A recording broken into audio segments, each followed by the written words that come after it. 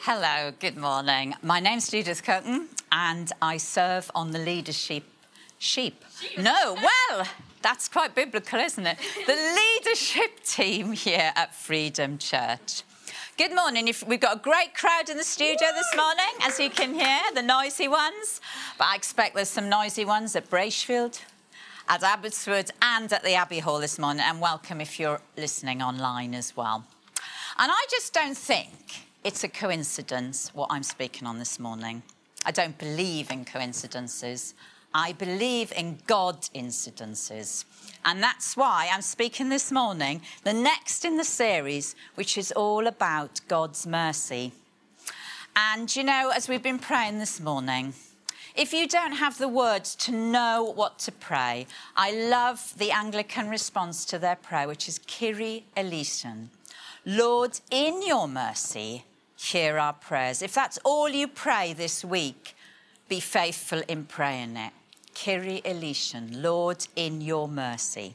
And this morning, that's what we're going to be talking about, the next in the series. And I'm going to read from the New Living Translation and the Message paraphrase. Matthew 5, verse 7. God blesses those who are merciful, for they will be shown mercy. And in the Message paraphrase, you're blessed when you care. At the moment of being careful, you find yourselves cared for. Have a little think. What do you think mercy means? It's a word that you might have heard before, but what do you think it means? I'm just going to give a few thoughts about what I was thinking it meant. Well, I have 4 children, and 3 of them are boys. And they are 3 years apart, my boys. So you can imagine what our household was like at one point, and still is when they're all around at some point. Well, they used to spend a lot of their time on the floor fighting. And I would always be hearing cries from whatever room in the house, mercy, mercy, get off me, Joel or Isaac or Simmy, get off me, show me mercy. And it was like a cry for help. And also, I used to think myself something of a linguist. I have now realised I am not a linguist, but when we used to go to France on holiday, I used to pronounce the most common French word for thank you as mercy. Until I was shown it, you have to roll the R, and it's mercy, I think. Evelyn, if you're listening, please just block your ears. But anyhow, so I used to think of it as a sort of cry for help, mercy. And that's what it might be. And also, or a thank you. So it might be lying between the help me and the thank you bit. I went to Zumba this week for the first time in 2 years. And everybody, from here, everybody was singing along in Spanish at some point. And I was just crying, mercy, get me out of here. But anyhow, it could lie, the meaning of mercy, between a plea for help, and a thank you. But I think it's really good this morning if we go right back to the beginning with what the Greek meant. And in Greek, mercy is seen as an adjective, a doing word, an action, something we have to do.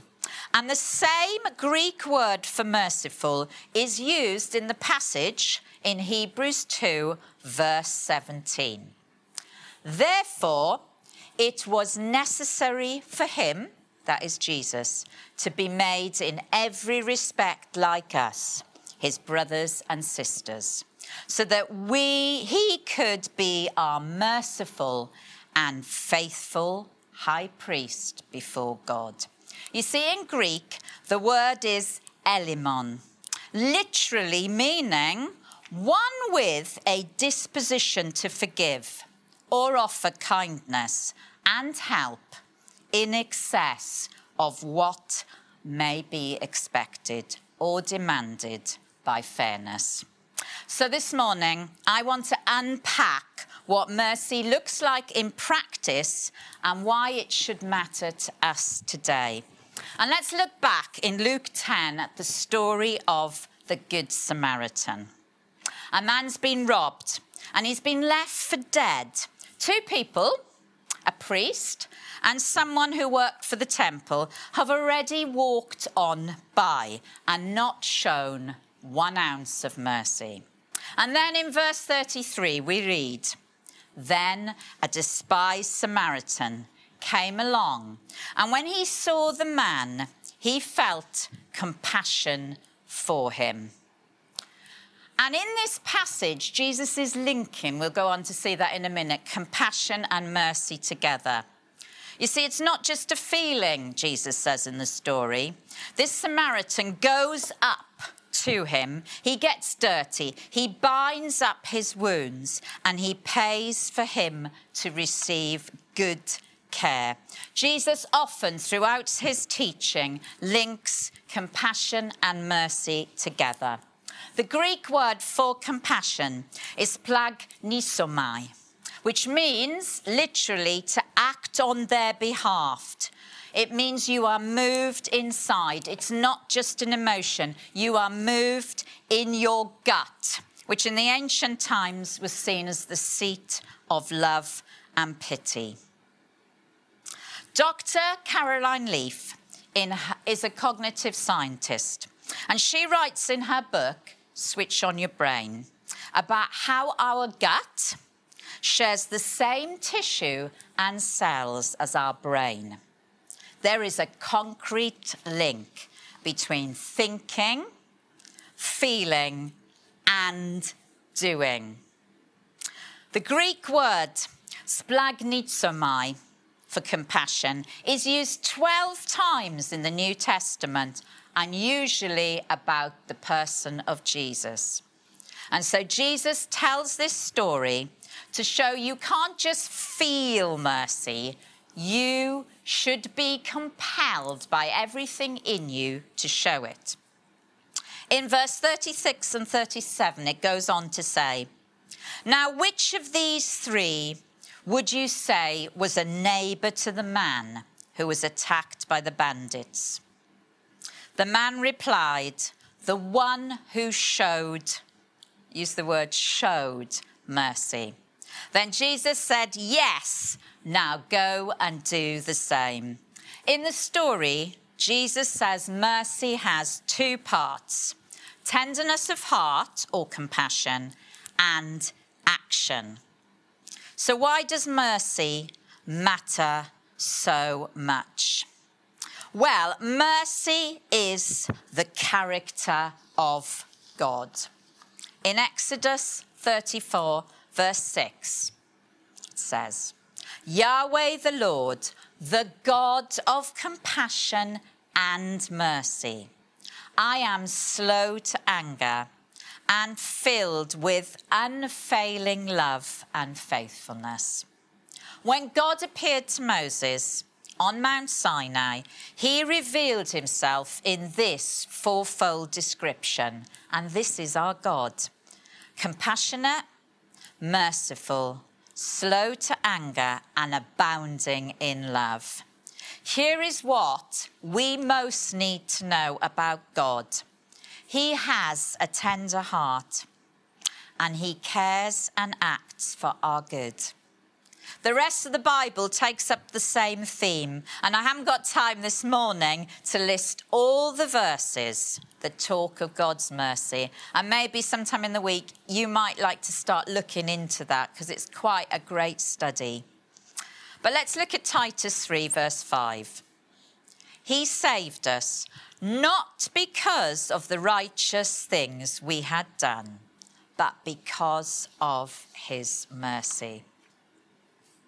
I just love how Jesus shows mercy to Peter.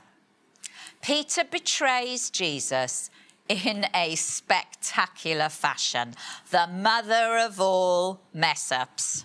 3 times, in fact, in quick succession.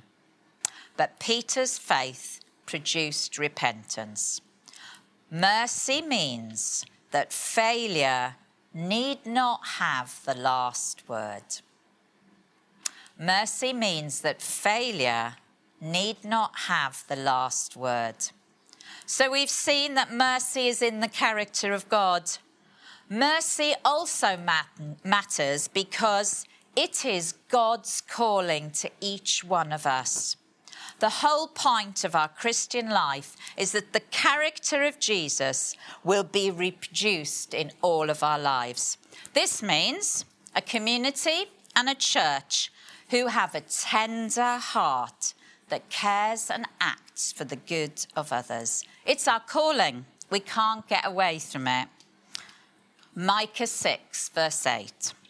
The Lord has told you what is good, and this is what is required of you, to do what is right, to love mercy, and to walk humbly with your God.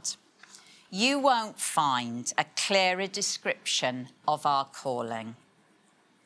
So where and how can I be merciful in my everyday life? What would it look like?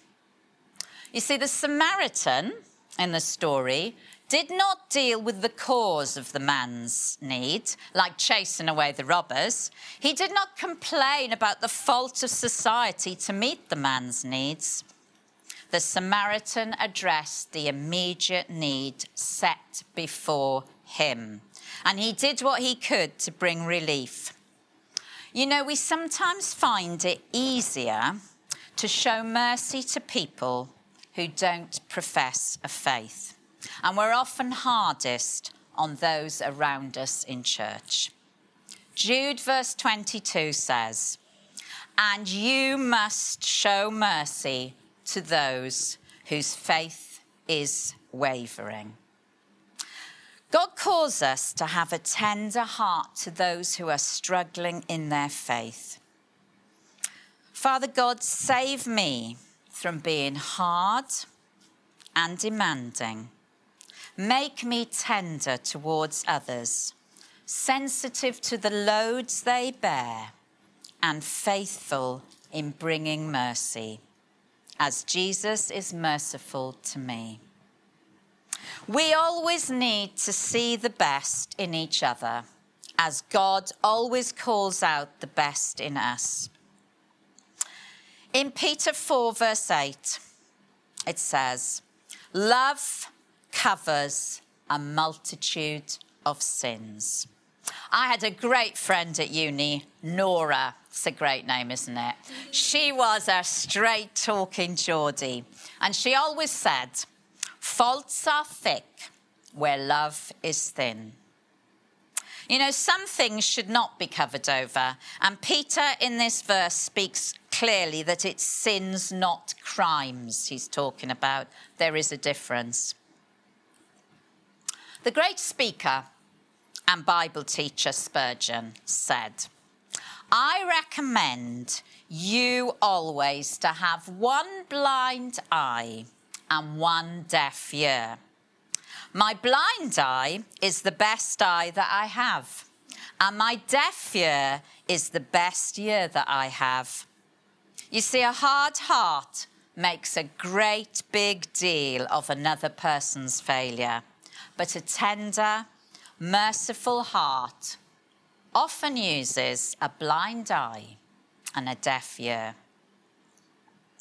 You see, God does not treat us, thankfully, as our sins deserve or repay us according to our wrongdoings. He is merciful, and his love covers over a multitude of sins. Let's look for chances to do it this week. Satan is the father of lies and is always manufacturing rumours that would make a person think less of someone who is their brother or sister in Christ. We can all become very adept at helping him. You see, it's as bad to believe a lie as it is to tell one. It's as bad to repeat a lie as it is to invent one. There's a harshness in our culture that very often creeps into our church, that is very quick to believe the worst about a person and slow to think the best. A merciful person goes the other way. He or she will think more of a person's virtue than their failings. a merciful person will close their ears to slander unless they're compelled to do otherwise. I'm so grateful for this verse in Psalm 103, verse 14. For he knows how weak we are. He remembers we are only dust. God remembers I am dust. And I must remember this in relation to others, not to set unreasonable expectations on others, and learn not to be surprised by discouragements and disappointments. We must get beyond thinking that a person will be a constant paragon of virtue just because he or she is a Christian.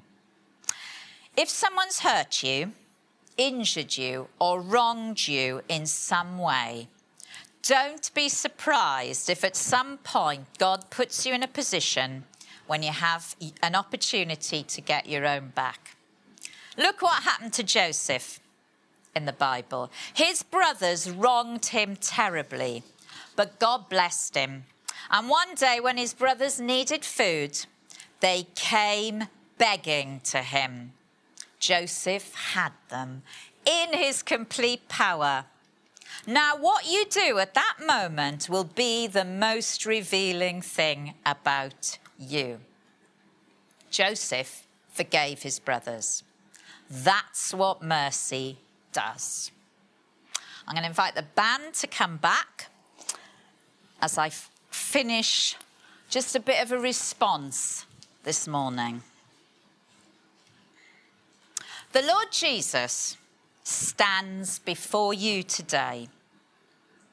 He reaches out to you in mercy. His tender heart cares for you. And he is 100% ready to do you good. You may have messed up like Peter or the prodigal son.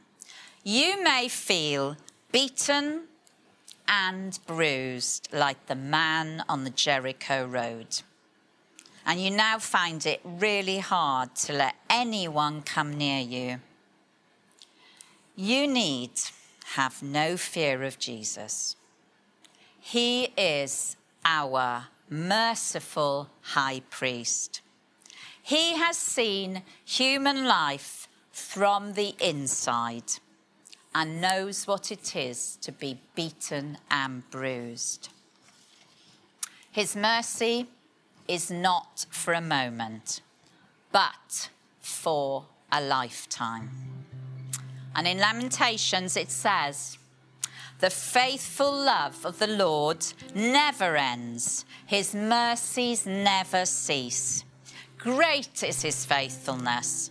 His mercies begin afresh each morning."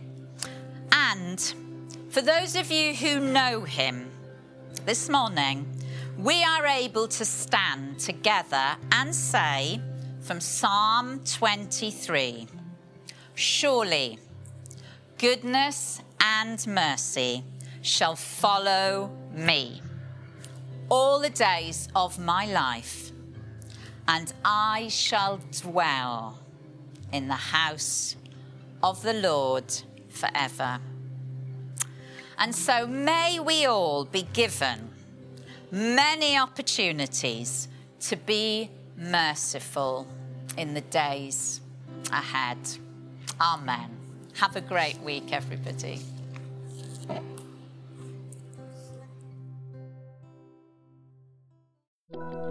For more information about Freedom Church, please go to www.freedomchurch.uk. Thank you for listening.